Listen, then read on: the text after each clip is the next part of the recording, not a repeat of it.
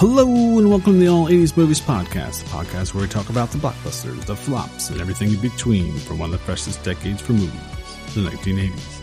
I'm your host Bill Bant, and along with me on this journey revisiting 80s movies is my co-host Jason Masick. Jason, I realize you must have gone through hell. Gone? Bitch, we're still here.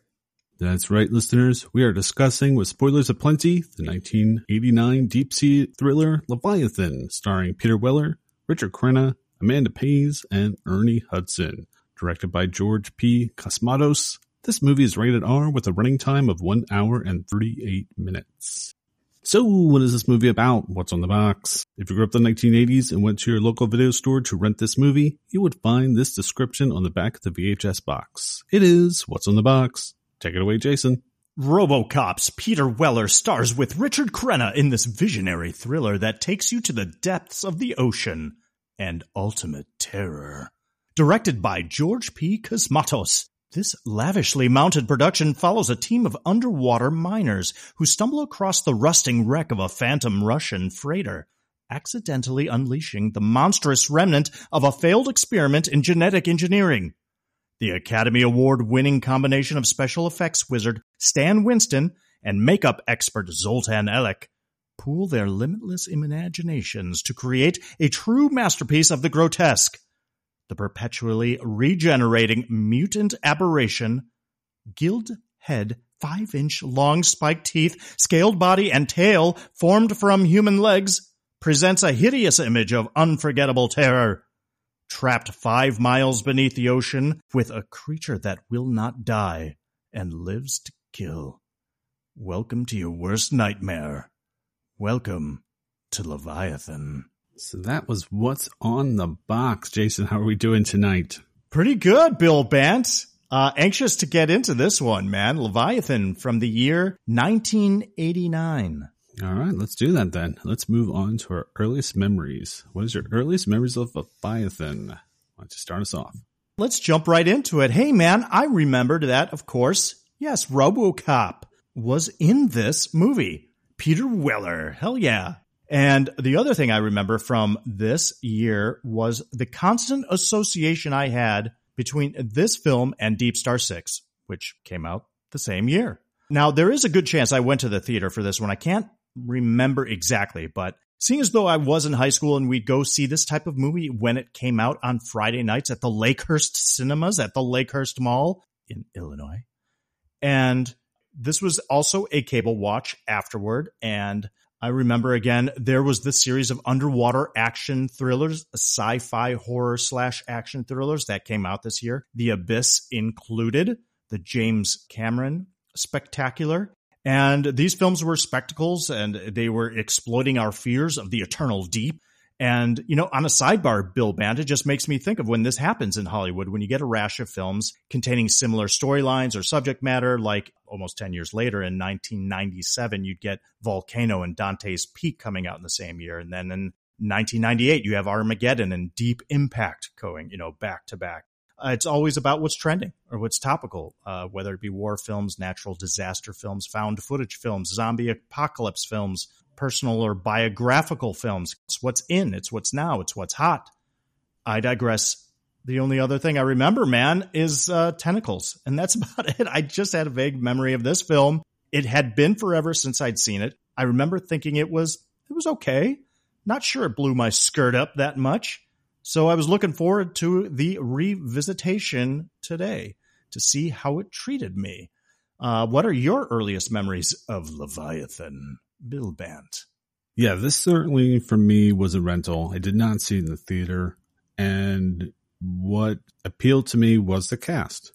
Like I mentioned, Peter Weller, RoboCop, Ernie Hudson, Ghostbusters, Amanda Pays, Max Headroom, and on and on and on.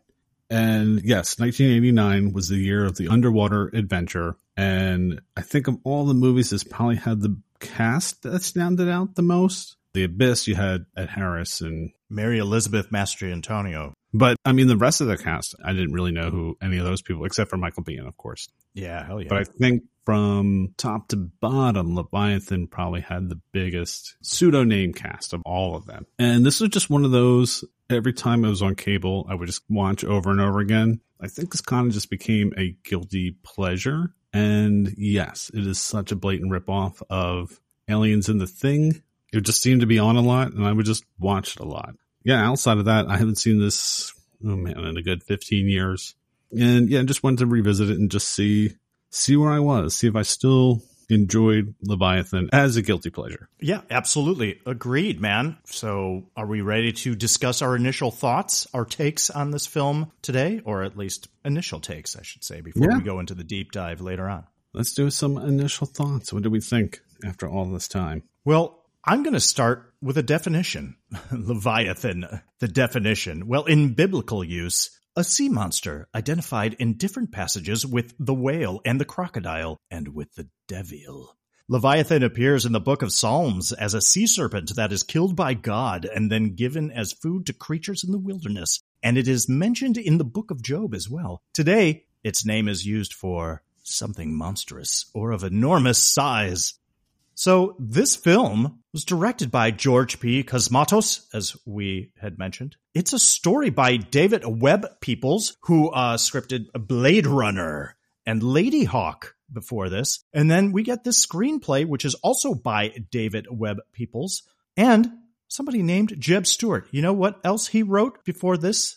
A little movie called Die Hard. That's right. We get creature effects by Stan Winston himself, the man who'd worked on Aliens before this. And as you mentioned, Bill Bant, the cast. This movie has the cool guy from RoboCop, the older guy from the Rambo movies, the black guy from Ghostbusters, and the blonde girl from Beverly Hills Cop. And yeah, Amanda Pays. That's right, from Max Headroom. So we get a soundtrack, a film score by the great Jerry Goldsmith. You know what he worked on before this? I'm just going to name a few movies you might have heard of. Star Trek, The Motion Picture, Outland, Poltergeist, The Secret of Nim, the Rambo movies, Twilight Zone, the movie, Gremlins, Runaway, Explorers, Legend, Hoosiers, Inner Space, Wall Street, Alien Nation, and The Burbs. Pretty good. So you put all that together, you get quite a team. So it sounds like it would make for a good movie, right? Well, I'll say this much. We start off with our miners and our deep sea mining shack number 7, approximately 16,000 feet below the ocean surface. And we're almost immediately introduced to the external threat of the ocean at its depth, the potential exposure to pressure, the danger of equipment failure, and lack of oxygen. We have the sci-fi horror concept trope of the limited crew within a claustrophobic and confined space. Not only is it typical, it is the setup from the 1979 classic Alien and the classic John Carpenter film The Thing from 1982, as you already mentioned, Bill Bant. The storylines are very, very similar, almost identical. In this case, we have a mining operation underwater working for the Tri-Oceanic Corporation that finds an abandoned Russian ship named the Leviathan carrying an alien virus, which was the part of a genetic experience gone wrong. We've got a Doc that talks to the computer, just like Ripley talks to Mother in Alien. We have the Doc sabotaging the mission, just like Ash from Alien. We have the Overseeing Corporation that has a questionable agenda. There's even a sea spider in this movie that is all too reminiscent of the facehugger from Alien. We have Fisher-Price flamethrowers as weapons. Are you kidding me? We have a countdown before implosion instead of explosion. There's a lift which jettisons one creature and crushes the head of another instead of the airlock device in Aliens. I mean, come on.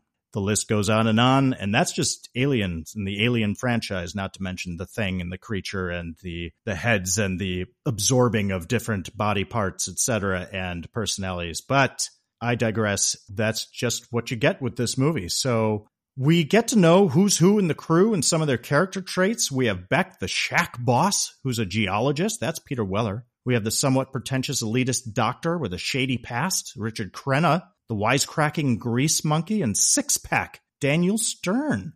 We mentioned Amanda Pays, who plays Willie, the pretty miner, the attractive cast member, and she has a cool accent, so we know she's smart. We've got the desperate female miner, Bowman, who just wants to go home. That's Lisa Eilbacher. She's the pretty blonde, from Beverly Hills Cop. Because in this scenario, there's only 3 days left on their shift, on their mining shift. They're mining for silver. Not to mention Ernie Hudson as Jones, and we've got a character named De Jesus, who I just like to call De Jesus.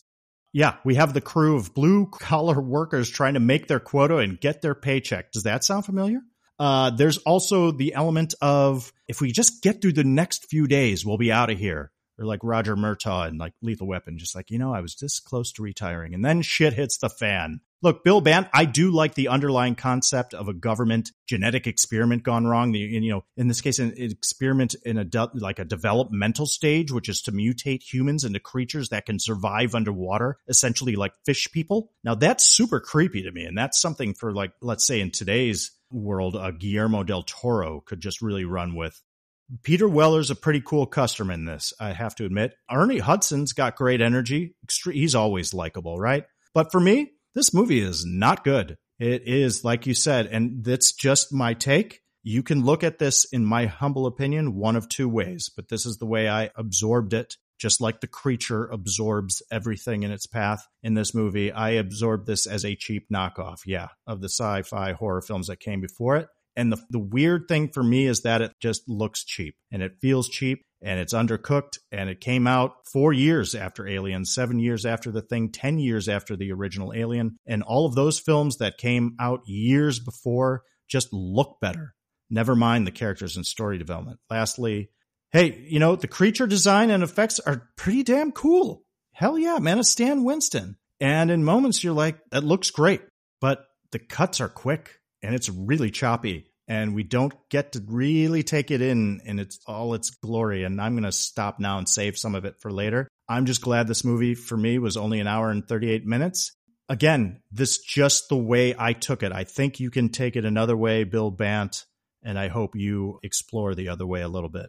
So you go for it with your initial thoughts. Wow, Jason, that was a lot, but I think you summed up most of it very well. Yes, it is a ripoff. And as we said, 1989, ton of underwater adventure movies. You have this. You have Deep Star Six, The Abyss, The Evil Below, Lords of the Deep, and then 1990, you have The Rift. So why did all these movies happen? Because James Cameron was going to do an underwater adventure with 20th Century Fox, and all the other studios go, ooh, this guy did The Terminator, and he did Aliens, and now he's doing an underwater adventure with 20th Century Fox. Let's beat him to the punch. And Leviathan is what they thought James Cameron was going to do, because Aliens. Yes. So basically just going to do Aliens underwater. Right. Which, if you watch The Abyss, it's nothing like this. So I think the one thing I do like about Leviathan, I do like the setting. I thought it was shot really well. I thought it looked great. I thought the underwater stuff looked really good. I liked the mining facility. Like I said, yes, it is very remnant of Aliens or Alien, but I thought it looked really good. I was just surprised at the level of cast that I got for this movie. The creature itself, I wasn't that high on, and I agree with you. There's too many jump cuts that you can't really see it. You have Stan Winston working on the creature, but you don't really ever see the creature. Mm-hmm. Maybe 2 or 3 shots. So I thought that was kind of disappointing. But then even when I saw the creature, I was like, it's okay. Yeah. But I thought it kept me entertained. It's a B movie with A-level cast and production. And that's why I kind of find it a guilty pleasure. I certainly understand why you don't like this movie. Anybody else that would tell me they don't like this movie, I get it. But for me, it's just one of those movies. If it's on, I'm just entertained by it. But it's so blatant that it's an Aliens, The Thing ripoff. But there's just something about it that appeals to me, but at the same time, it is not good. I disagree. I think you do know, and I think you're right. And I think you're entitled to your opinion, Bill Bant. Absolutely. As many, many, many others will share your opinion and do share your opinion. I thought you summed it up really well, saying that it was a B movie with an A-list cast. I totally agree. I think that's what it is. And it just seems really blatant to me. I don't find it as fun, I think, as you did. I will not revisit this film anytime soon. I get why I liked it or probably watched it a few times when I was much younger. This is not an unwatchable film by any stretch of the imagination. It has entertainment value for sure.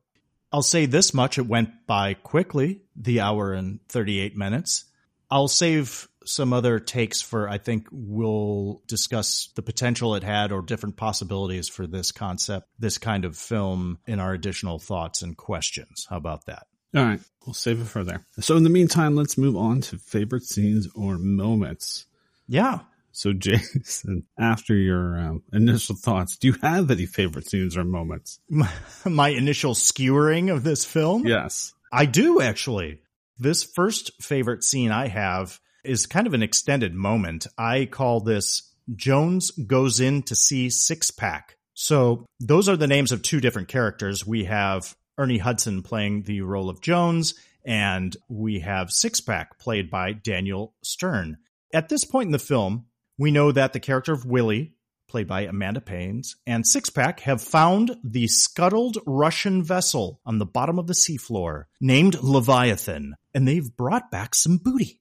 It's a safe filled with some booty. And while sifting through that booty, Six Pack subtly steals a flask that was among the goods and pockets it. Later, he shares that flask with Bowman, the flask being filled with vodka. As we find out, the vodka is no bueno because it has been tainted with an experimental genetic engineering virus. The virus quickly infects Six Pack as his back starts to develop black and blue spots and scaly peeling skin. Six Pack dies from the infection shortly thereafter, but instead of telling the whole crew that Six Pack is dead, the doc leaves his decaying, festering corpse in an examining room in the medical bay, and Beck, the boss, the shack boss, and the doc decide they need to check everyone. Let's inspect everyone else for infection. And one by one, each crew member is cleared, and then it's Bowman's turn. But Beck and the doc get called away to make contact with the Tri-Oceanic Corporation. Meanwhile, Willie and Jones help Bowman onto the examining table, and Jones goes into the separate room where Six Pack's body is entirely covered by a sheet.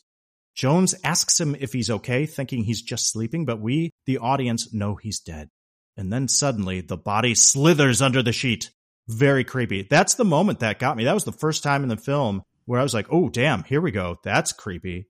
It caught me off guard. There was a good camera angle in that moment. And of course, Jones doesn't want to bother him. He thinks, he's sleeping underneath the sheet. He's knocked out, and he just leaves. Minutes later, we get Bowman, who goes in to check on Six Pack, and she sees his creepy body covered in the flesh-eating like bacteria virus and realizes she's about to succumb to the same fate. Her hair's fallen out. She's got creepy peeling skin like under her ear, on her neck, and she decides she'd rather die than fall prey to what Six Pack has fallen prey to. And yeah, that's my first kind of favorite scene / moment, is when Jones goes in there thinking that Six Pack is still alive and just sleeping underneath the sheet on the table. And then all of a sudden, Six Pack's body like slithers and contorts underneath the sheet. And Jones just thinks he's writhing under the sheet and leaves him alone. And you're like, oh, this is not going well. Something's under there mutating within Six Pack's body. Yeah, that is a pretty cool scene, because you think Jones is going to go in there and he's going to discover that Six Pack's dead, because Doc and Beck are trying to keep this under wraps because they don't know what they're dealing with, and they don't want to frighten the crew because they have no idea if it's an airborne virus, what it is that they're dealing with. And I think they only have 3 more days left, and Doc doesn't trust, of course, the corporation. And if the corporation knows that this is going on, they might not extract them. So he wants to get some answers first before he tells the rest of the crew. Yeah, it was one of those when Joan goes in there, you think he's going to discover what is going on. And he's just kind of doing that quiet talk. He's like, oh, he's going to figure it out because there's no response. He doesn't hear him breathing. Because they kind of show the lower half of him of Six Pack, Stern under the sheets. And it almost does like that leg roll, like if you're sleeping and you kind of hear noise and you're just kind of trying to get away from it. And then Ernie Hudson Jones is like, oh, okay, yeah, he is asleep. And then walks out and you're like, oh, wow, that was cool. So yeah, I thought that was pretty smart how they handled that. There's 2 little movements. There's the one like slither of you think it's Six Pack's like leg underneath the sheet. And then when Jones walks out, there's like a jerking motion also underneath the sheet, which is kind of sudden, which is pretty cool. It's effective. What's your favorite first scene or first favorite scene or moment? It's a moment. It takes place a little bit before what you just mentioned. And as you already mentioned, Six Pack and Williams goes into the Leviathan. They find the safe and they pull out a bottle of vodka, and Six Pack steals the flask. The crew's all excited because there's now booze, because here they are. They've been underwater for 87 days, and it sounds like they haven't had anything to drink, and they kind of want to celebrate. And Beck's like, nope, this is contraband. You can't have it according to citation, yada, yada, yada. So he takes it and puts it into his locker. And you kind of realize going into this in the opening that the rest of the crew is not a big fan of Beck, because Beck's kind of in charge. But he's just a geologist, and he's not really a person that has had this kind of position before. So I think everyone's kind of bitter at him and talk behind his back a lot. He doesn't really have a connection with the crew, and this isn't helping either. So the crew decides they're going to break into his locker to get the alcohol and enjoy it anyway. And they get it, and they're all sitting around. They have all these like specimen cups, and they're all excited because they're like, hey, we're pulling a fast one on Beck. And they go to drink it, and they find out it's just water.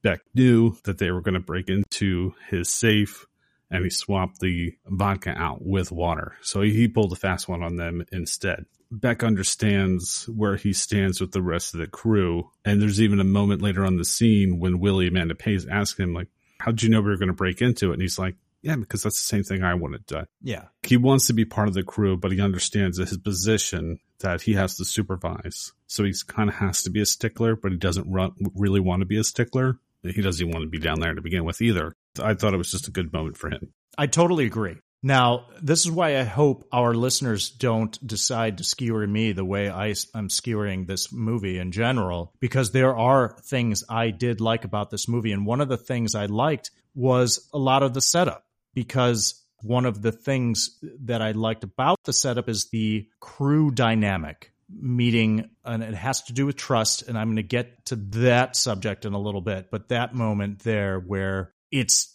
Peter Weller still trying to be an authority figure and to demand some kind of respect here because he is the crew boss, and the fact that he may not entirely trust his crew or the crew may not entirely trust him, but it's kind of a cool dynamic, and you understand that everybody's got a job to do. And yeah, so that moment is pretty cool when he swaps the vodka out with the water. It kind of pulls a fast one on him because it's something he would have done himself. Anyway, I enjoyed that moment as well. All right, so what do you have next for favorite scene or moment?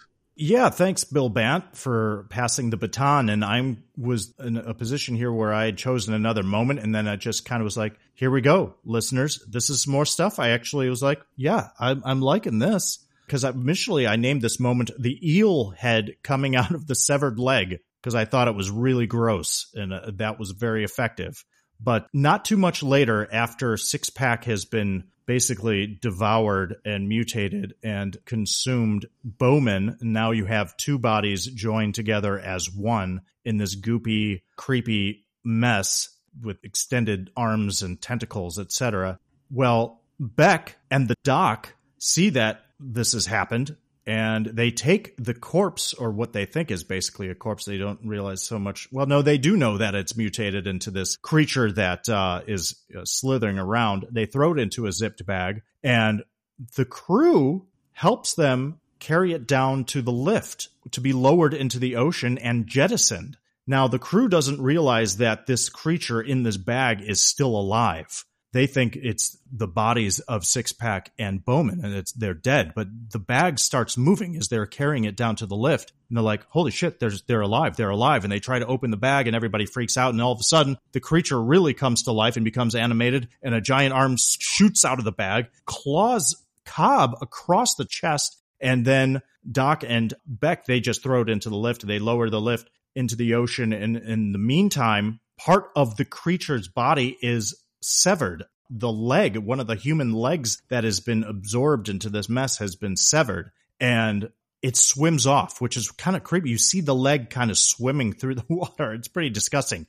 So the leg continues to mutate, and you got slime and goop all over it. It's like a severed leg with a foot and everything. And out of the stump comes oozing this eel-like head of a creature, and it has these teeth. And it's like, oh, it's just completely gross. And you're like, okay, now it's changing. And it's turned into a serpent-like creature. And anyway, I just thought that was creepy. This is where I was like, okay, this is working for me. Some cool creature effects and some good tension. Because now when you realize that They think that they've gotten rid of this mutated aberration. They don't know that the severed portion now has disappeared off into the ship. And again, it's takeoff on the alien thing where, the chest burster, squeals off and goes into a hidden part of the ship and they don't know where it is.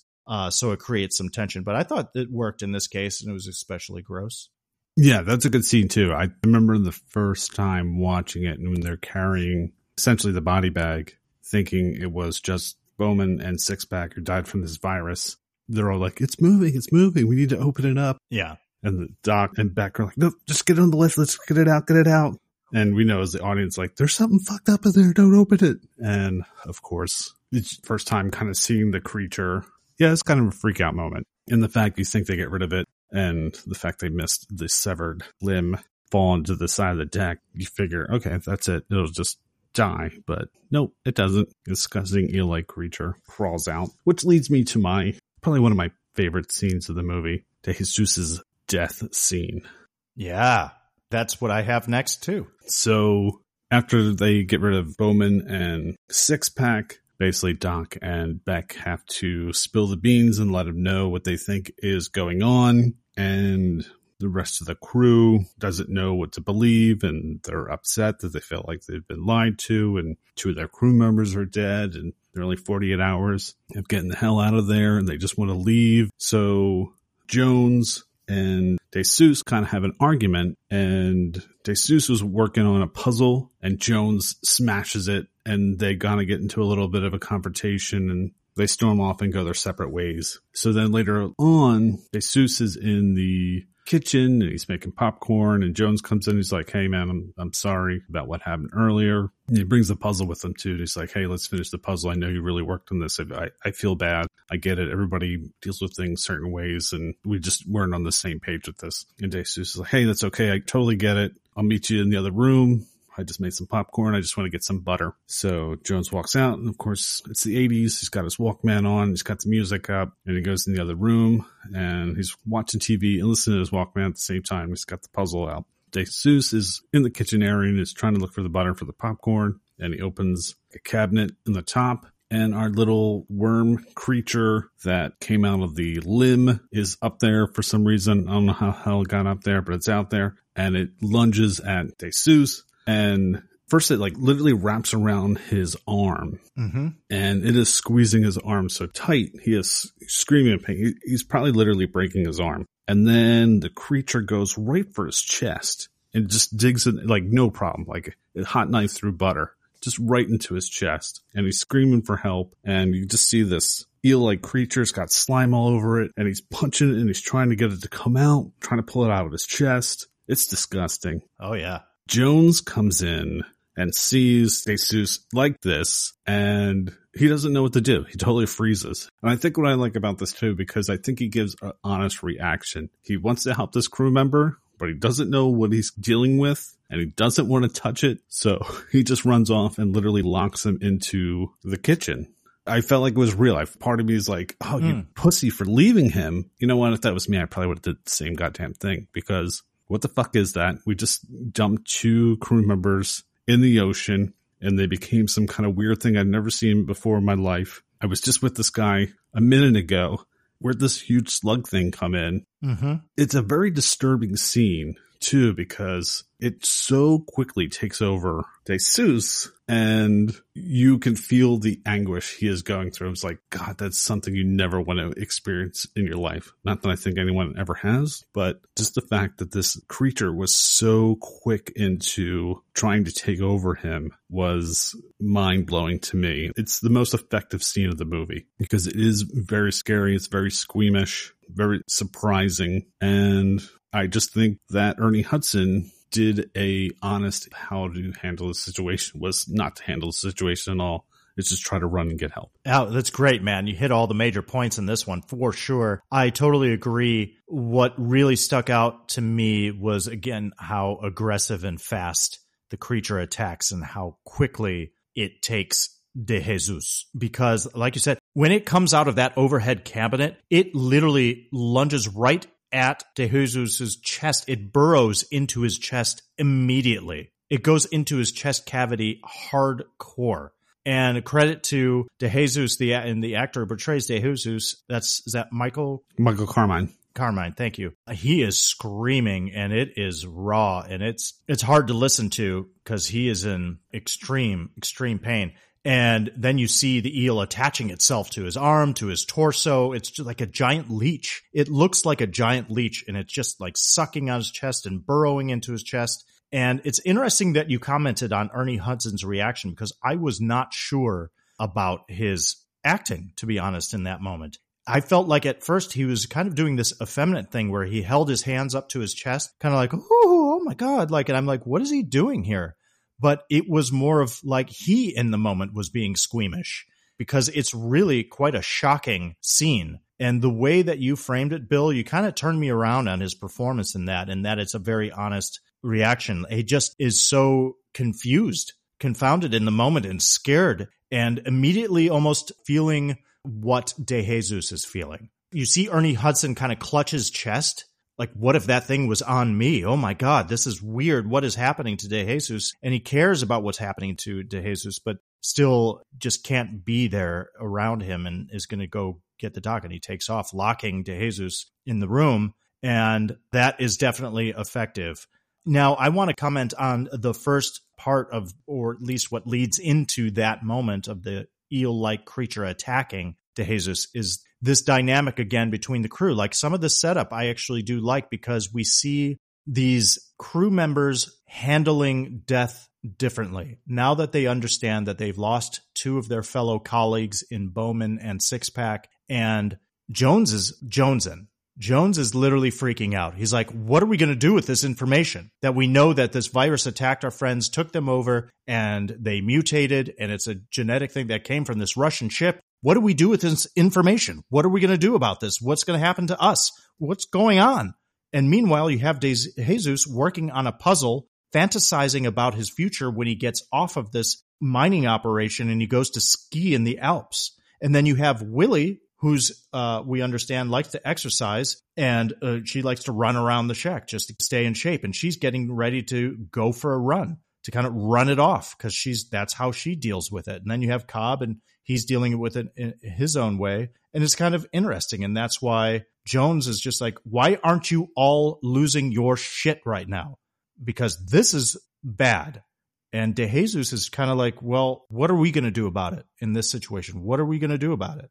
So I kind of like that in that dynamic. That's a little interesting to me.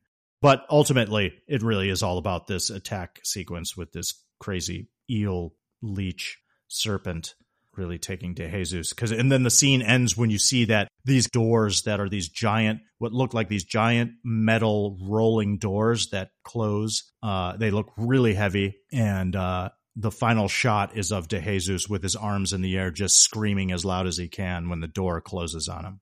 Good scene. Yeah, I think, unless it was my actual kids, I'm not touching that thing either. I'm running. Oh, hell yeah. All right, so moving on. So my final scene moment is a moment, and we've already kind of touched on this on the very beginning with your quote of, I realize you must have gone through hell. So throughout the movie, like I said, this mining corporation, they're trying to meet this quota over these 90 days, and Beck communicates with a character. Her name is Martin, played by Meg Foster, and throughout the whole time, he's telling her what's kind of going on. And he tells her that there's an infection among the crew, and they want to get out of there, and she's being your typical business bitch with, well, we don't want to come pick you up early because you only have 2 days left, and it would look bad on the corporation. She's looking at the bottom line. And it's great, too, because every time she's on screen and they have these conversations, it's as soon as she's done what she's saying, she has like this remote and she just clicks them off every time. If they have a conversation with Doc and he explains what's going on, she's like, yeah, okay, take care of it. Click, off. And we're at this point in the movie where it's just Willie, Jones, and Beck. Everyone else has succumbed to the creature. And Beck's talking to her and says, hey, we need to get the hell out of here now. And she's saying, we can't do this because there's a hurricane coming. So there's no way we can reach you. And initially we said it was going to be 12 hours, but now we realize the hurricane's heading right for your direction. It's going to be another 48 hours. So just hang in there. And that's when she says the infamous line of, I realize you must have gone through hell. And Ernie Hudson comes back with, gone? Bitch, we're still here. And they realize there's no way they're going to make it another 48 hours. And in the back of their mind, they realize it doesn't matter if they're going to come in the next hour. They're not getting out of this. The company's not going to pick them up no matter what was going on topside. It's a fun scene, and this is kind of going into the whole final action set piece and whatnot. And this is almost like an all is lost moment, if not one of those moments that happen in near this scene. Anyway, good casting. Like you said, Peter Weller's, he's cool, man. I like him as an action hero. Always have. Handsome leading man. He has got this kind of cool, smooth experience. He has a great delivery, has a kind of unique voice, look, kind of a cool customer. And then Ernie Hudson just brings a great energy, and he's kind of comic relief in this scene. It was a relief in general in this movie where I genuinely laughed at that line. Gone, bitch, we're still here. We're still in hell. It's a great line. It's fun. It's like, oh, well, how are they going to get out of this now? Yeah, Meg Foster, when she comes on and she's got those ice cold eyes, those like cool, like blue eyes, she just exudes villainous, and she plays the part well, just as the kind of corporate representative, the tri-oceanic corporate representative. She's also effective being the bad girl in the screen the whole time. Oh, yeah. She's always spinning it. She always has another objective, and her bottom line is profits, and you really see that by the end of the movie. Yeah. I'm done with my favorite scenes and moments. Did you have anything else? Hello, this is Jason, co-host of the All 80s Movies podcast, with a message from Factor Meals. Warmer, sunnier days are calling. Fuel up for them with Factor's no prep, no mess meals. Meet your wellness goals in time for summer, thanks to the menu of chef-crafted meals with options like Calorie Smart, Protein Plus, and Keto. Factor's fresh, never frozen meals are dietitian approved and ready to eat in just 2 minutes. So no matter how busy you are, you will always have time to enjoy nutritious, great tasting meals. With 35 different meals and more than 60 add-ons to choose from every week, you will always have new flavors to explore. Treat yourself to restaurant quality meals that feature premium ingredients like filet mignon, shrimp, and blackened salmon. Head to factormeals.com/80smovies50 and use code 80smovies50 to get 50% off your first box plus 20% off your next month. That's code 80smovies50 at factormeals.com/80smovies50 to get 50% off your first box plus 20% off your next month while your subscription is active. Now let's move on to Swiss cheese and complaints. And why do we call it Swiss cheese? Because although this movie is delicious, it does have holes. So Jason, I think you have a couple of complaints, so I'm going to let you go first on this one. Well, I'm going to start my first complaint with a compliment. Because, Bill Band, like I've been saying here, the setup is not terrible. We know going into this film to expect certain things. Look, we've got a ragtag crew, a bunch of blue-collar workers in that confined area that stumble upon stumble upon a Russian vessel in this scenario, but like an alien, they stumble upon an abandoned spaceship that's carrying an alien creature within the egg. And then in The Thing, it's an Arctic research team that's infected by a virus that came from a spaceship that was nearby, buried underneath the ice for 100,000 years. So guess what? This has been done. Guess what? Most ideas have been done. There are very few original ideas out there anymore. So I do give this some grace, some forgiveness here on that. Because you know why it's been done and they keep doing it? Because it works. It's pretty cool. The underwater environment in this scenario, it's scary. Yes, now we've gotten to know our stock characters and we understand this hierarchy and their dynamic and the discovery of the Russian ship. So there's the mystery building. It works. This common sci-fi horror trope does work. Fine. Now, the mystery, but like I said, mystery building as to how the Leviathan got there. Why was that Russian vessel scuttled? What happened to its crew? And now there's the issue of trust. I kind of touched on this. We know from the opening that the crew doesn't necessarily have faith in Beck's leadership skills. because how he handled the incident with De Jesus losing oxygen in his submersible suit. Now, we know that Beck doesn't trust the doc necessarily. He knows that the doc has a particular history before he came aboard this mining crew. We know as an audience, we don't trust the doc. He's a little suspicious. We know that Beck doesn't necessarily trust his own crew. So that's good tension setup. We've got this great setup. And then we're 37 minutes into the film, and we take a little break for a relationship that's possibly brewing between Willie and Beck, which felt a bit forced in the moment, and the music really overcooks it. But it turns out all this, the halfway decent setup, doesn't amount to jack shit. That's my problem. That's my complaint. I've gone from compliment to complaint because the distrust between characters doesn't play into the story at all, nor does the relationship between Willie and Beck. I mean, they kiss at the very end, which is, anyway. So it's after minute 40, it just turns into a straight up survival story. And to me, then it's not interesting because then it's just straight up rip off. But there's no nuance to it. That's my first complaint. The decent setup, taking a common trope in the concept itself and still adding some nuance with some characters that, oh, okay, I can identify with these people and I see some relationships developing and some tension building. The mystery is decent enough. I can ride this train. And all for naught, that trust and all that stuff. That doesn't play into the character dynamic once the shit hits the fan. It's just a creature feature after that.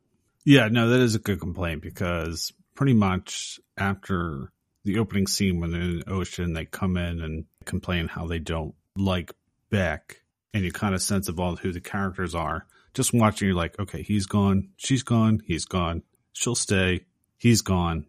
I think the one character that I think worked the most, that almost kind of had a pseudo arc, was the doc. Sure, okay. He has a checkered past. There's a reason why he's down there, but he does take interest.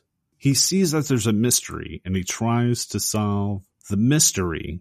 And then when he's solving the mystery, he regrets what he's done before to get him down there. And then he realizes what the effect could happen if this mutation leaves this submersible or this little colony or whatever we want to call this vessel that they're on, and realizes that no one should survive because if they do and it gets out, this is not good. This could destroy humanity. So I like that he understands that he's going to have to make a sacrifice in order to save everyone else. And the crew, unfortunately, is going to have to meet their demise for it. I mean, granted, his plans get thwarted, but I kind of liked his story the best. I thought he was the most fleshed out of all the characters. I totally agree now that you say that. We love Richard Crenna. Yes. We will continue to love him on this podcast. We talked about him a little bit with Body Heat. We'll talk about him in the future when we do First Blood and the Rambo franchise, because he's wonderful in those films and probably best known, at least by our generation, for those films in particular. However, regarding this character and some tropes associated with the Doctor character in the sci-fi horror films, it's interesting because I had made a comparison to him between him and Ash in Alien from 1979. Now, in Alien, Ash is actually part of the Wayland Corporation's agenda, and he is trying to save the creature because he respects the creature as a perfect organism. And in this scenario, the doc, played by Richard Crenna, realizes the real danger of this virus and knows kind of his higher calling is to end it here, end it all here. Can't have this virus unleashed upon the surface. So he does, in essence, sabotage the mining station by jettisoning all the escape pods, but he's trying to do so for the greater good. And I think it's also interesting because he has this checkered past. We learned that he had developed some sort of serum that ended up killing a bunch of patients, but it wasn't it was his fault, but not really his fault. Something went awry, but obviously his reputation now has been tainted and it has followed him to this point.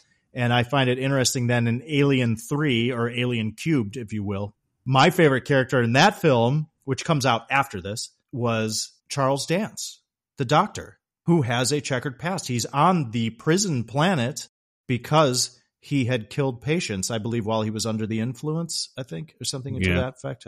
But he is a flawed character, and Charles Dance is just a wonderful actor. But I think that's interesting. The doctor with the flawed history and the kind of the scarred, the emotional scars, but the scarred conscience that he's dealing with. So good call on the arc with the doc in this. And then I'm going to build even more on this. Here's a complaint, man. Speaking of character setup, they did Daniel Stern dirty in this movie. I like Daniel Stern as an actor.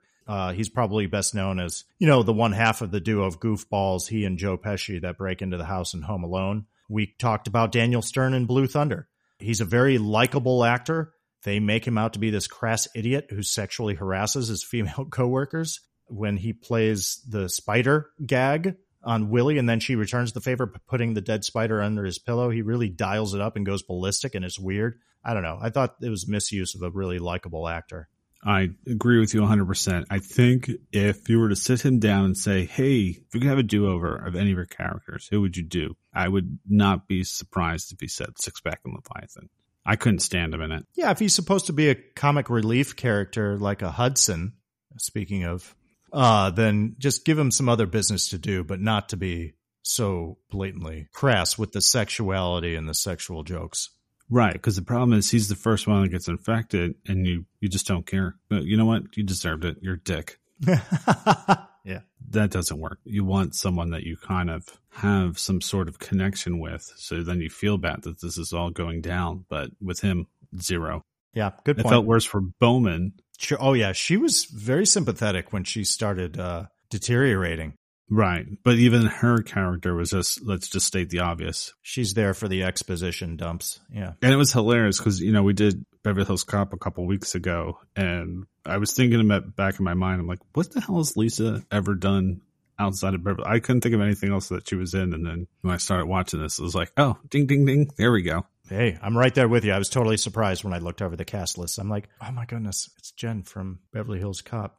What do you have for complaints, man? Or Swiss cheese? I talked about one of my favorite scenes as being De Jesus' death scene. So Jones leaves him by locking him into the kitchen area, the mess hall, and he asks Cobb to guard the door. Well, 5 minutes later, they come back with the Doc and Beck, and the door's already busted open. And I'm like, wait a second. It took Six-Pack 36 hours to start mutating, but De Jesus is already mutated enough that he can rip through a steel door? Yeah, like somehow has superhuman strength. Yeah, I don't like when they play around with the, like you like to say, the lore. Totally agree. It's the power scaling. Yes. If we're led to believe one thing about yes, you said it, the lore, the mythology, whatever, the story of the creature and how it develops, we're learning about it, and then all of a sudden it can do something way beyond what we understand it can do.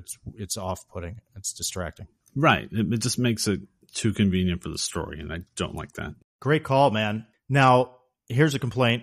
This was one of my favorite scenes. It's when Jones walks into the medical bay with Willie and then proceeds into the room where Six-Pack's disease-ridden body is lying out in the open. Granted, it's under a sheet. Shouldn't that room shouldn't be that in quarantine, on lockdown? The doc has put that body aside knowing that Six-Pack has died as a result of this viral infection. That body has to be secured. There's a swinging door that you can just go in and out of that room. Yeah, I was just freaking out. I saw it first when Beck went into that room. I'm like, wait a minute. That's a swinging door that you can just go right into this room where this guy died. You just have to secure the room. It's got to be at the very least, a locked door of some kind. Does that make sense? Yeah, it does. Because when the doc has Beck look at Six-Pack after he has passed, he hasn't put a mask on because they don't know what they're dealing with. Yeah. I hope that protects you. Kind of shocked how easy it was for Jones to go in too. I thought it was extremely reckless and negligent of a doctor to have a body that's died from a virus. Especially today, you'd be like, oh no, that's on lockdown. You got to put that body that's got to be under lock and key. You know what I mean? Right. Nobody's allowed in there without a full hazmat suit on. But I get it too, because you're down there to do a job, and I don't think that's something that's going to be in the back of your head, that there's going to be some kind of virus. Point taken. They could be underprepared, ill-equipped for that scenario. Sure. But yeah, I would somehow move the body somewhere else or something. They shouldn't have left it in there where someone could easily get access to. I agree with it, but I could see why it happened at the same time. I got you. Fair enough. I did think the same thing. I was like, oh man, just walk right in there. Jesus, that's not good. What if this thing's airborne, man? You know what I mean? Yeah. So my next complaint is the ending. Okay. I have a question about that too. So let me hear what you got. See if we're on the same page. Well, I just thought the ending was terrible. I was like, this movie is a ripoff of a lot of sci-fi horror, but it becomes a derivative of Jaws. What is happening at the end of this movie? Holy shitballs. There's literally a shark attack that they somehow avoid. Folks, I'm skipping to the end here. Our three survivors, spoiler alert, are Beck, Willie, and Jones. They magically get to the surface, and we think they've escaped the danger of the genetically mutated creature.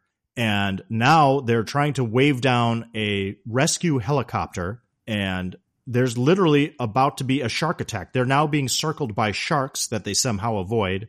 And then suddenly what I'm assuming was a second genetic aberrated creature, because there was one we know that got crushed by the lift, and then now this other one appears. We're supposed to believe that there are two anyway. And it ends up killing Jones, but Beck then uses a detonation device and literally says, "Say ah, motherfucker," instead of "smile, you son of a bitch," from Jaws, and manages to toss the device into the mouth of the creature and it explodes. Kind of like in a movie called Jaws. Yeah, Jaws, when Brody shoots the air tank that Jaws has swallowed and it blows him up. They're not even trying to cover up the fact that they're doing a bad knockoff of a great movie. Like, what is going on? I could not believe it. That's my complaint. Yeah, I totally agree. What I found weird is I'm thinking that creature is the six-pack Bowman creature, what it's become. Okay, that I had entertained that thought as well, because they had jettisoned that creature out earlier in the film. Right. We didn't know what became of it. Right. So we find out in the beginning of the movie that they're 16,000 feet below the surface. Why the fuck would this creature follow them 16,000 feet to the surface and attack them? Why does it need to? That's what made no sense to me. Like, did it see them taking off and go, hey, I need food. There's probably nothing down here. I should chase the three people. Dude, it was like 8,000 meals on the way up. Why are you going after the Jones, Willie, and Beck? Because it's like Jaws 4. This time it's personal. That's true. That's probably what it is. Why did the creature come to the surface to begin with? Because I kind of thought that midway through the movie, wait a second, they got rid of Bowman's six-pack. Now the creature's running around somewhere in the ocean. And then at the end, I was like, oh shit, no, that's the Bowman six-pack creature. Why the fuck did it come to the surface? But I still think there's another creature unaccounted for. I'm not sure. Now, see, if they held longer on the shots of the creature, we could tell which one it was, because we do see the faces of the people that the creature has absorbed. For instance, we see Six-Pack's face. We see Bowman's face in the one creature. We see the Doc's face and De Jesus's face in the other creature, right? So, if, like at the end, when that creature pops up on the surface of the ocean for the final last attack, we could have seen a close-up on. I don't know if you can do a freeze frame on it and see which one it is, to see if you can see like Six-Pack or Bowman's face in the body to kind of identify which one it is. Yeah. I love the fact that you bring up the 16,000 feet below, because that's one of my nitpicky complaints. I actually put the title card in the beginning of this film says that the mining shack, the mining operation, is 16,000 feet below the surface. That's a little over 3 miles to the ocean floor. Then Bowman, shortly thereafter, says they've been working for 2 months, 2 miles deep. And in the back of the box description, my what's on the box segment, it says that they're 5 miles deep. Right. Nobody knows how deep they are. I'm like, come on, man. Can we just get on the same page? Yeah. How deep are you guys? Funny. I only have one more complaint. What else do you got, Bill Band? Okay, so I have 2 left. All right. It's the avoid the creature, try to kill the creature. And there's a scene when the creature actually grabs Beck, and you think Beck's in trouble because the creature has his arm around him, and then the creature tentacle is coming around to bite him, or I don't know what the hell it's supposed to do. And Beck finds like a little saw blade to cut the hand saw. Right. And the creature lets go of Beck. Now, earlier, when they go to dump the six-pack Bowman creature, it claws Cobb. Mm-hmm. So you're telling me this creature has its grip around Beck. It's a creature. It doesn't do anything to Beck, didn't scratch him, nothing. It should have eviscerated him. Yes. Totally agree. I thought the exact same thing. I thought Beck was done for once that creature grabbed him from behind. Yeah. And he's got him in a hold for a bit. It takes a little while for Beck to grab the handsaw. Meanwhile, you've got Jones holding that giant metal door open. And I don't even know how he's Superman strength. Like, there's no way. It's adrenaline strength. Unless that door isn't metal, it's just plastic. Yeah, that whole scene I was just laughing at because it's, let's just yell every line. Willie! Beck! Get to the door! With a little better editing in that sequence, it had the right, like, I'm like, okay, this is kind of a good little set piece. There's a lot going on with Willie. The floor's falling out beneath her, and she's got to hang on to the ceiling and swing across. And there's a lot of moving pieces in the sequence. And then Jones is holding open the door, and Beck gets attacked by the creature, and we think he's a goner. So many things going on, but it takes forever. The suspension of disbelief goes out the window. No, it doesn't work. No, I agree with you. It had the makings of a good set piece, but I don't buy it after you drag it out for too long. My last complaint is with the movie poster. Oh, yeah. I hate this. I can't stand this, man. It's misleading, and I don't know if this is a lost in translation sort of thing. I don't know if we'll get into a deep dive on this with our trivia and facts, but this film was filmed in, I believe it was Italy and a couple other European locations, but there were some language barriers. This is an Italian-produced film and things like that. And regardless, I don't know if that had anything to do with the production of the poster, but when the image on the poster does not correlate to what actually happens in the movie, that bothers me. And I get that maybe you could say, well, the image is just supposed to kind of convey an idea of the concept of the movie. Okay, fine. But the tagline on the top of the movie poster is, how long can you hold your breath? And we see the image of Beck in his metal, like the big submersible diving suit, holding on to like an inflatable device, rising to the surface with Willie in tow in nothing but a bikini holding on to his leg, which makes it look like a super intense scene because she must be holding her breath all the way up. But no, that's not how the final scene plays out at all. In fact, Beck and Willie and Jones are all in suits and don't eject until the end of the sequence. So the image you see on the main poster for this film is fraudulent. Ooh, good word, fraudulent. I love looking at foreign posters of American films, and you're like, what the hell movie did they watch? And this is all these drawn images that have nothing to do with the movie itself, or they come up with these crazy lines. And yeah, right. There's no sense of the creature itself in the poster either. Not that the creature has to be shown in full or anything, but you wouldn't know it was a creature feature either, would you?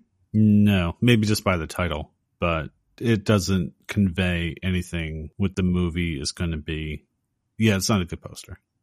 Well, it's kind of a good poster, but it's not a good poster for that movie. It looks good. It looks intense. Yeah. It's just that doesn't happen in the movie. Right. That way. Because I literally studied the poster. I was like, oh man, I forgot. Is that what happens? Is that they don't have enough suits? And the only way is that maybe Peter Weller, his character, is the only one that can operate the suit. So he has to be in the suit, and she's going to have to hold her breath for a certain distance in order to get to the surface. And that he's going to be using some sort of thrusters and shooting up as quickly as he can while she holds her breath, holding on to him outside of the suit. That's an intense scenario. I couldn't tell if that was a warning or if the suits that they were in, because they were rising so quickly from a depth of 16,000 feet to the surface, was the decompression signal a warning, or was it saying that the suits were providing decompression as they were rising? I can only assume that the suits had to be decompressing them because there's no way they would have survived that then. Yeah. But the fact that when the creature disables the mining facility and they find out they have 10 minutes to get out, and they got to get into the suits, and they got to go in the lift. And of course, the lift's not working for Beck. I'm like, yeah, he imploded with everybody else. There's no way he's getting out of there in 2 minutes. Oh, yeah. But that made me also think of what happens to Miguel Ferrer in Deep Star 6. That was a good death. Oh, that was awesome. But I'm like, wouldn't something similar happen? Right, that should have happened to them too. Disasters happen to these guys? Yeah. I was going to ask you because I'm not a scuba diver, but I'm like, wait, even when they get out of the suit, that's still a distance. Oh, yeah, absolutely. So I know as a certified scuba diver, I like saying that, but I am by no means an expert. I mean, I think the deepest I have dove has been probably 100 feet. Most dives are very recreational dives that go to 40 to 60 feet. So that's nothing. It's fun and it's awesome. But you always have to do what's called a safety stop at 15 feet for 3 minutes. So you rise, you have a technique. You basically are deflating your BCD, your buoyancy compensating device, and you are going to the surface, and you have your depth gauge, and you can tell how deep you are. So you're rising. When you see it go to 15 feet, you stop and you try to hover, and there's a way to establish buoyancy at 15 feet. So you hover there for 3 minutes, and that's your safety stop to allow your body to decompress so that you don't rise to the surface too quickly. So after the 3 minutes expires, then you go to the surface and you're fine. But even after that, there's decompression time and surface intervals that you have to be aware of before you dive again, and that determines how deep you can dive and for how long. And there used to be only these tables that you would have to fill out by hand in order to calculate this. That it involves math, but now they have all these electronic gauges, of course. And I am just a recreational diver, and I go with groups that are led by dive masters, and they take care of all that stuff for you. You don't ever have to worry about all that, the dive tables as much, or the gauges if you don't want to. But yeah, there's a lot of technical stuff that goes into it. So even if you have even a superficial knowledge of diving, you're like, oh yeah, no, they're dead. Right. You can't do that. You're in big trouble if you rise that quickly from that depth without stopping to allow time for decompression. Yeah. Once they got out of the suit, they probably still had another 20 feet to go. Mm-hmm. Yeah, easily. Yeah, they're all left up. Oh, well. All right, let's move on. That's no one, they all died. We got this is where we got to step back. We go, well, you know what? It's just a movie. It's just a movie. We got to go with it. Yeah. And we'll get to that again. Look, there's two ways to watch this kind of movie. I'm being an asshole. I get it. But if you want to sit back and you don't want to think about the stuff and you're just like, oh, that was exciting. Good for you. There you go. Just go with it. Or like Bill says, oh, well, They should have died at least 6 times. Yeah. All right, so that takes us to, hey, it's that actor. All right. So in this segment, we spotlight an actor you have seen in many other films, an actor making their big screen debut, or an actor that makes an uncredited cameo. It's that actor. So for me, I went with Michael Carmine, who played DeJesus. So Michael was born in Flatbush, Brooklyn, and went on to study acting at the California Institute of the Arts. He made his first film appearance as an extra in the disaster film Roller Coaster. He actually shot part of it out here at Six Flags. He had a small role in Brian De Palma's Scarface, and then he had 2 guest appearances on Miami Vice. Season 1's Nobody Lives Forever, and Season 3's Everybody's in Show Business. His first appearance on Miami Vice landed him a major role in Man's Band of the Hand in 1986, which is directed by Paul Michael Glazier, who, as we remember, directed Running Man from our Season 1 episode. Other 80s movies included Invasion USA and Batteries Not Included. His last film role was also in 1989, which was in the movie Longtime Companion, in which he played Alberto, a man dying of AIDS. Unfortunately, Michael died on October 14th, 1989, at the age of 30 from heart failure, which was said to be attributed to AIDS, which he had contracted himself. Oh, no. Wow. That's tragic. Yes. And when you said batteries not included, that's what, okay. I recognize him from that. Yeah, see, I remember more from, well, of course, the Miami Vice episode and the Band of the Hand. Gotcha. All right. Hey, it's that actor. My hey, it's that actor is the actress Meg Foster, the aforementioned Meg Foster. She plays the character of Ms. Martin, representative for the Tri-Oceanic Corporation in this film. I'm not sure what her exact position was in the corporation, but she's a higher up supervisor. Let's just put it that way. I'm not sure, but her character we see mostly on a monitor TV screen, getting reports from Peter Weller.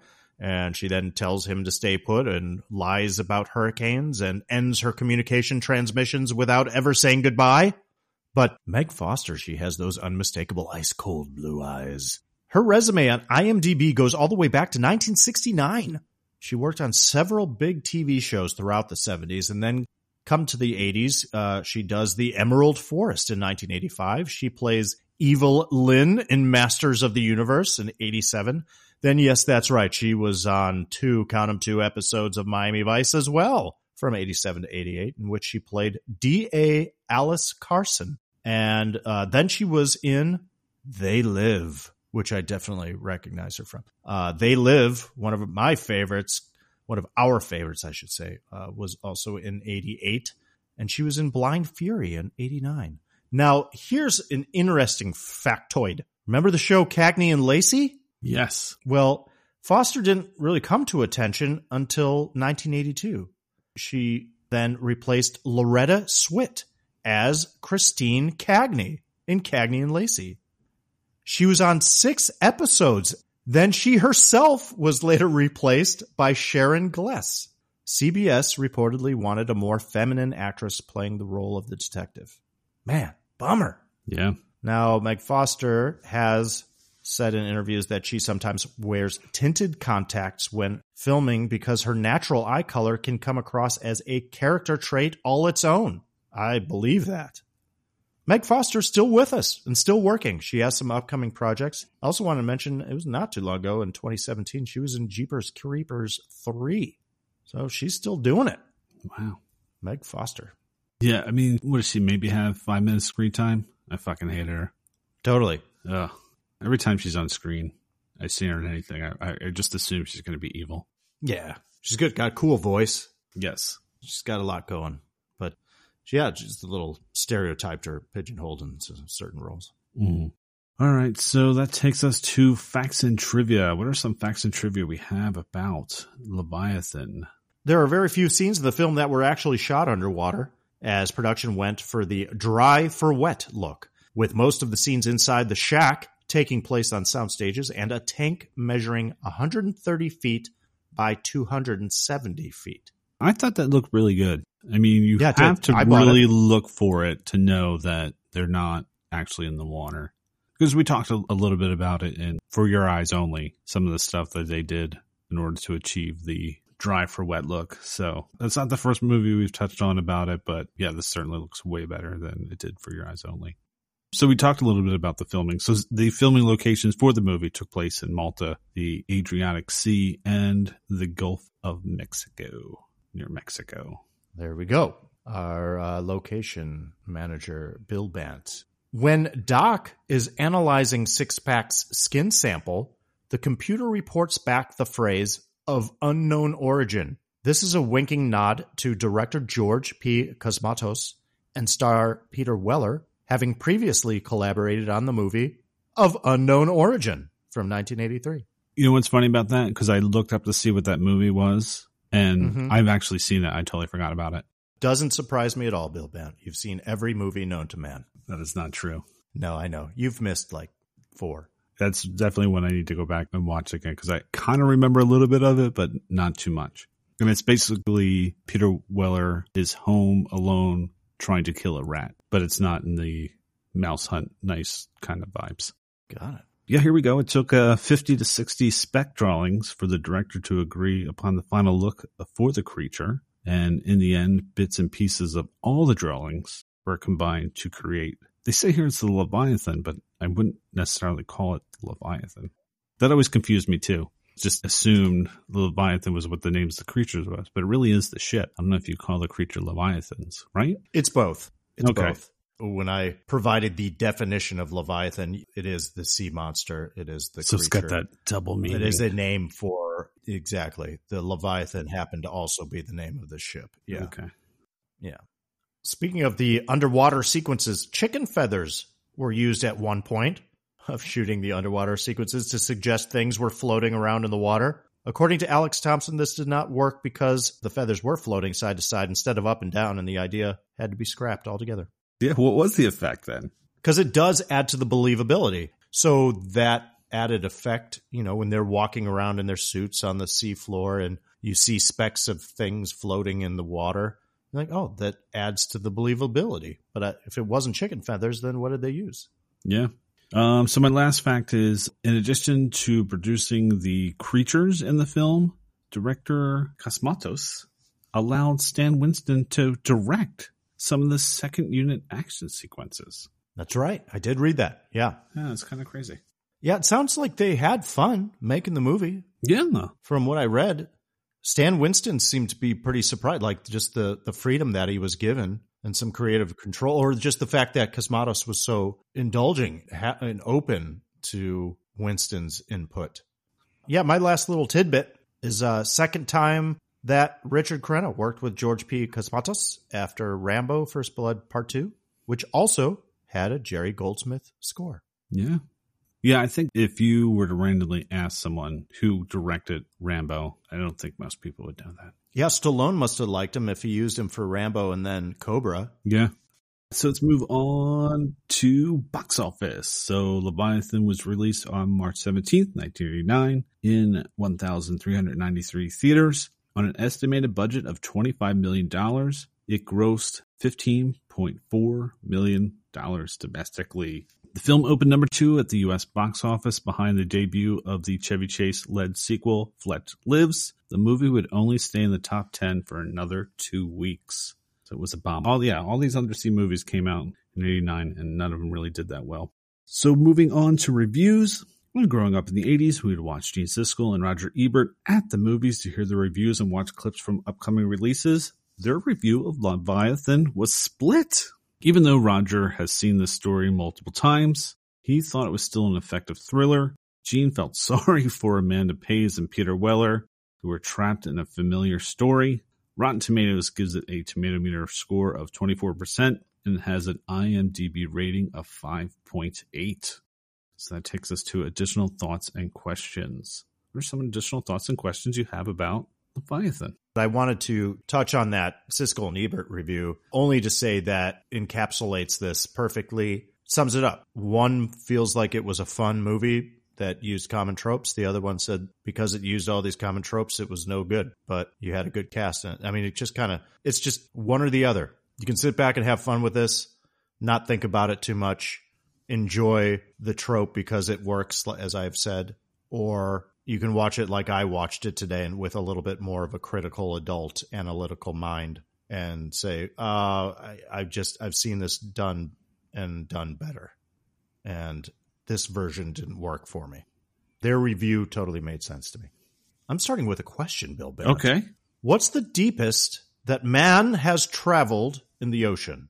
Didn't James Cameron actually make it to the trench recently? He did, as a matter of fact. In 2012, filmmaker James Cameron of Titanic and Avatar fame completed the first solo mission to the bottom of the Challenger Deep, which is in the Mariana Trench, in his vessel, the Deep Sea Challenger.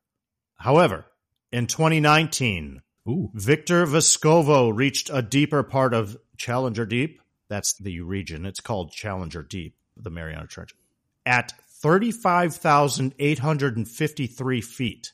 I guess James Cameron was just about like 50 or 60 or 70 feet short of that. Yeah. Anyway, yes. Is that when he released the Megalodon? I'm not familiar with that. Oh, for the movie Meg. Oh, yes. Right. I'm going to reference that, I think, in a little bit here, actually. It's funny. So, yes, 2019, Victor Vescovo reached 35,853 feet, which is approximately 6.79 miles, breaking the record for the deepest dive in the DSV Limiting Factor was the name of the vessel. His dive was part of the 5 Deeps expedition to reach the bottom of every ocean on Earth. And then in 2020, former NASA astronaut Catherine Sullivan became the first woman to reach the deepest point in the ocean and the first person to travel both to space and to the Challenger Deep. That's cool. Yeah. Can you imagine? Which is interesting to me because the character of Willie, played by Amanda Pays in this movie, she actually has a line where she says she's studying to become an astronaut. Yeah, doing her astronaut training. Here in real life in 2020, we have a woman that's been in space and to the deepest part of the ocean. That's intense, man. It's awesome. It's quite an accomplishment. Victor Vescovo described the bottom of the Challenger Deep, that region, as a flat beige basin covered with a thick layer of silt. It was chilly and quiet. You know what else he found down there, sadly? He found at the ocean's deepest point, pollution. He found a plastic bag and candy wrappers. Oh, my God. While past research has discovered elevated concentrations of PCBs, a chemical banned in the 1970s, in Mariana Trench crustaceans, amphipods have been discovered with microplastics in their stomachs. Traces of carbon-14 from nuclear bomb testing have also been detected. In the deepest part of the ocean. That blows my mind. Yeah, I just got to shake my head. They're just a bunch of fuck-ups. Good old human beings. Yep, instead of solve problems, let's just fight about everything. I'm going to leave it there. And throw our trash in the ocean. Yep. Not that I'm perfect, but... Oh, no. It makes you think. All right, so here's my first thought. So in the very beginning of the movie, when we see the whole cast and they're mining the silver and something happens to Jesus' aquatic gear. Suit. His suit. Yeah, his right, aquatics. yeah. And Beck's calling for the doc. The doc's not there, and he's supposed to be there supervising. Right. What the hell was he doing? I mean, what can you really be doing in that mining station? I mean, it's not that big. I totally agree. I mean, he left a note on one of the monitors saying the doc is out. And right. So he's taking a little R&R, I guess. But how could he be in a place where he wouldn't hear the alert coming over the intercom when Beck is calling for him, you know? Right. So, I mean, what is he working on that he couldn't have been working on there in the room with Beck? Right. I mean, he was just sitting there reading a book. He doesn't have to do anything. I mean, he couldn't have done anything more than Beck did, to be honest. But right. I was like, well, what are you doing though? Like, he made a joke he was golfing, but... Right. Was he in a deep sleep of some sort? Yeah, we don't know. Yeah, great question. Again, kind of part of the cool setup because immediately we're a bit untrustworthy then of Doc, right? Mm-hmm. Why is he not at his station? Is he up to no good somewhere off in a dark corner of the mining vessel? Mm-hmm. I don't know. Bill Bant, if you were offered the chance to ride in a vessel down to the deepest parts of the ocean, would you take it? Yes. I'm fascinated by the ocean. Cool, man. Yeah, I'd like to think I'd say yes, too. I would. I think that would be a chance of a lifetime to be able to do something like that. Especially with James Cameron, you know? You could pick his brain on the way down. Oh, yeah, definitely. Why are you spending all your time making Avatar movies? All right. Amanda Pays is attractive. We can both admit to that, right? No question. I just had a laugh at all the situations that they put her in to make sure they can get her down to her skivvies. Oh, sure. It's the 1980s. Yep. I forgot she was married to, or she still is married to Corbin Burnson. Oh, I don't know if I knew that. Yeah, I totally forgot about that. That's a late 80s power couple right there. Because he's Sure. LA Law and she was doing Max Headroom and this. And, well, yeah, then she did the Flash TV show, the original one. But yeah, even like the fact when they're escaping and they got to get in the suits, and it's like, oh, let me take my pants off first. Got to show some skin. Mm-hmm. Attractive woman. But yeah, the first time she's in her skivvy, it looks like she's wearing like lingerie type underwear. Right. Like lace. I don't think she'd be wearing that type of undergarments. Anyway, good call. Very, very 80s. Here was thought, hey, if the Tri-Oceanic Corporation was trying to cover this up or had already reported that the crew of Shack number 7 was dead, why did they send rescue? I understand that Beck had sent out the SOS, but isn't Miss Martin kind of controlling things on the surface and controlling the narrative of what's happened to them? I was a little surprised that when they reached the surface, there was already a chopper looking for them. I thought if there was this conspiracy or maybe this corporation, the Tri-Oceanic Corporation, was trying to cover this up or wanted to keep this under wraps and control the situation, they would just allow them all to die. Yeah, I agree with you on that because even she's telling them the hurricane's coming and they're trying to look at the weather service and it's blocked. And then Willie comes up with the idea of, well, let me check how my stocks are doing. And that's how they find out that they're supposedly dead. Like, why don't you block everything? Why are you letting any information going in or out? Yeah. And just funnel it to just communication with her. And she just makes an excuse like, yeah, because of the hurricane, communication's down too. This is the only way we can talk to one another. Right. Bad on her for not doing a good job of smothering the whole thing, I guess, or quieting the whole thing. The Russians. All right. So they put the people on the boat to try this genetic experimentation that goes wrong, and they sink the boat. But don't they still have the formula, you would think, somewhere? Sure. It's not like they put all their eggs in one basket. Absolutely. So no one on that Russian boat knew what was going on? Supposedly, they didn't. No. That seems odd to me. You would think someone would know, especially the captain. That didn't make any sense because it seems That's true. You would definitely think they would have somebody on the inside that has the know or that is in the know because too many things could go wrong, which it did, obviously. Mm-hmm. So the Russians are still working on this formula, I guess, for genetic alteration. I think this is just an obvious thought. I think there is room here for a spin-off sequel reboot of some sort where I think it'd be cool to have a sequel this many years later where this genetic virus was released once again somehow or gets out again, even though the station imploded and everything. It's not like all evidence of that virus was destroyed, I don't think. Yeah, why would you even keep the virus in the bottle, put it in the safe? There's a lot of questions. Yeah, lots of questions. Even at the end, when he throws the detonation charge into the mouth of the creature and it explodes, what difference does it make?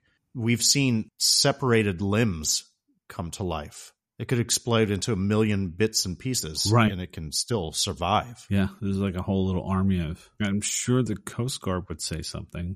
It was a big creature. Yeah. It was 3 times bigger than the one that was in the mining facility. Yeah, it was huge. Yeah, you could still do a lot. Go ahead. They're not making another movie, that's for sure, after this one bombed. But I need a book. I need a book to find out what the hell happened. You're very curious. I like it. You want to know. I do. Bill Bant wants to know. Yes. I have an additional thought, which is this movie should have been a little more, or could have been, not should have been, but could have been a little more self-aware. Like today, if you were going to reboot it, that's kind of how I would do it. Maybe kind of a winking at the audience type of intentional, over-the-top, good, bad movie, or really, really good B movie, not just an average B movie. It could have been entertaining in the way like was my complaint about The Meg. You'd brought up The Meg with Jason Statham that came out just a couple years back. I think it had the potential to be a great bad movie, playing on all those tropes of that genre and knowingly doing so and having fun with it. But I just thought the movie almost really lost a lot, like missed a lot of those opportunities and just was just kind of a bad movie. It could have been a lot more fun than I thought it was. But that was my take on it. I don't know how The Meg did overall. I'm sure they're making a sequel. Yeah, well, there you go. This is what I'll say about The Meg. Go read the book. I remember you've said that to me before. Yeah. Love the book series. The movie, 2 totally different things. Outside of the fact there's a Meg and a Jonas Taylor. The character names are the same, and there's a shark. Everything else is pretty much different. And I think that was also a foreign-produced film, and something got lost in the translation. Yes. There, too. Yeah, I think they co-produced it with China. I just say go read the goddamn book. Then you'll get it. It's way better. Again, listen, between Leviathan, The Meg, what have you, they're not garbage movies. They're not trash. I can't believe it got made kind of thing. It's just, it wasn't very successful. And I mean, not box office wise, just done better. Oh, yeah. Regardless, here's my last question for you, Bill Bant. And This is an interesting one because I don't know if I missed something. Is this supposed to be in the future? Yes. Supposedly, and I only found this in the research, and I should have went back to look to confirm it. It takes place in 2027. That is correct, sir. That is what I saw in my superficial IMDb research as well. But that was not in the title cards, was it? No. I think you'd have to go back to the control room and really look around, and that might give it away in there somewhere. Sure. With the technology, is it just supposed to be obvious? Are we to understand that? And then I thought of The Abyss as well, where you have like a facility that's way down on the surface, the ocean floor or cliff True. And is that just built in? Like, we understand we don't actually have facilities like that on the ocean floor. So we know immediately when we see that it has to be in the future. Or maybe it's the near future, yet regardless, it's still the future. Right. They don't have to tell us it's in the future or have a title card that says it is the year 2027. We just assume it because we see actual human-built structures, man-made structures on the ocean floor. So basically in 2027, just stay away from the beaches because all these little baby Leviathans will be swimming ashore and attacking you. Wow. It's a bleak vision. Not looking good. With everything else going on, that's all we need. Fucking Leviathans. It is cool if we actually ended up having research facilities all the way down there. We could actually travel down there. All right, let's move on to our ratings. So, Jason, on a scale of 1 to 5 genetic alterations, what do you give Leviathan? Aha, I love it. I am going to give this 2.5 genetic alterations. I may end up changing this down the line, so please don't hold me to it. But this is a party movie for a group of friends that are sci-fi horror film fanatics that want to have a laugh or make a drinking game out of it. It's a knockoff. The writing is thin. The characters are thin. Here's the deal. In this genre film, we know what we're going to get. Let's throw story and character development out the window, okay? We don't need a great deal of that anyway. I didn't want to get too much into that, even though I'm a big character and relationship development guy. But we do need a director that knows how to shoot a scary film. We need the tension. We need the pacing. We need the editing. We need proper lighting. We need proper sound design, good scares, and there wasn't enough of that for me in this. It lacks for me, but that's my opinion. So, okay, fine. Then it's just a fun, campy sci-fi movie. Great, but it's not really campy. It's just average. In the end, I know these people that are involved in making this. They're competent. They're extremely talented. The cast, Jerry Goldsmith doing the score, Cosmatos has done good work. And unfortunately, because of that, I expect more. And for me, this was a waste of a lot of great talent. But in the end, you have a choice as to how to watch this kind of movie, as a fun horror romp or a total ripoff of the classics. And unfortunately for me, upon this revisit, it came off as a ripoff of the classics. So that's why I give it a low genetic alteration score. Not to say, I like to always end on a positive note. There are some positive takeaways. I did have favorite moments and scenes. There are things about it that I appreciate still. What is your rating, Bill Bant? Well, this is funny because you gave it a bad 2.5. I'm giving it a good 2.5. Okay. All right. I like it. I like that spin. Yes, this is not a good movie. It's a blatant ripoff of The Thing and Alien. And we didn't even get that much into The Thing aspect of it. I did dwell on the Alien comparison, and there is a major Thing comparison to be made, for sure. And that's okay. If you decide to watch this yourself, you'll certainly see it. I like the cast. I think it's well shot. It goes quick. I just find it entertaining. It's a guilty pleasure. That's what it basically comes down to. It's just a guilty pleasure. Yeah. If you tell me this movie sucks, I'm not gonna try to defend it. I'll just agree with you. And if you love this movie, I see why. It's a solid 2.5 for me. Love it. That's great. That's so funny. Thought for sure you were thrown out like somewhere in the ones. Oh no, I wouldn't be that tough on it. That's my lowest score, I think, thus far. This season, yeah. So I'm going to have to rethink it because now I think about films like Ice Pirates or Neighbors, and I think I gave those films like at least 3. I don't know. No, did I? Yeah. Okay, so maybe this isn't my lowest score. No. Okay. No, yeah, this isn't your lowest score overall. Right. This season. Yeah, for this season. Yeah, but no, I got you. No, okay. You killed Neighbors and Ice Pirates, as did I. Thinking about wraps it up for this week's episode. As always, thank you so much for listening. Give us a review and rate us. If you want to reach out, you can email us at all80smoviespodcast@gmail.com. Please send us your feedback, questions, movies you want us to cover, or recipes to share.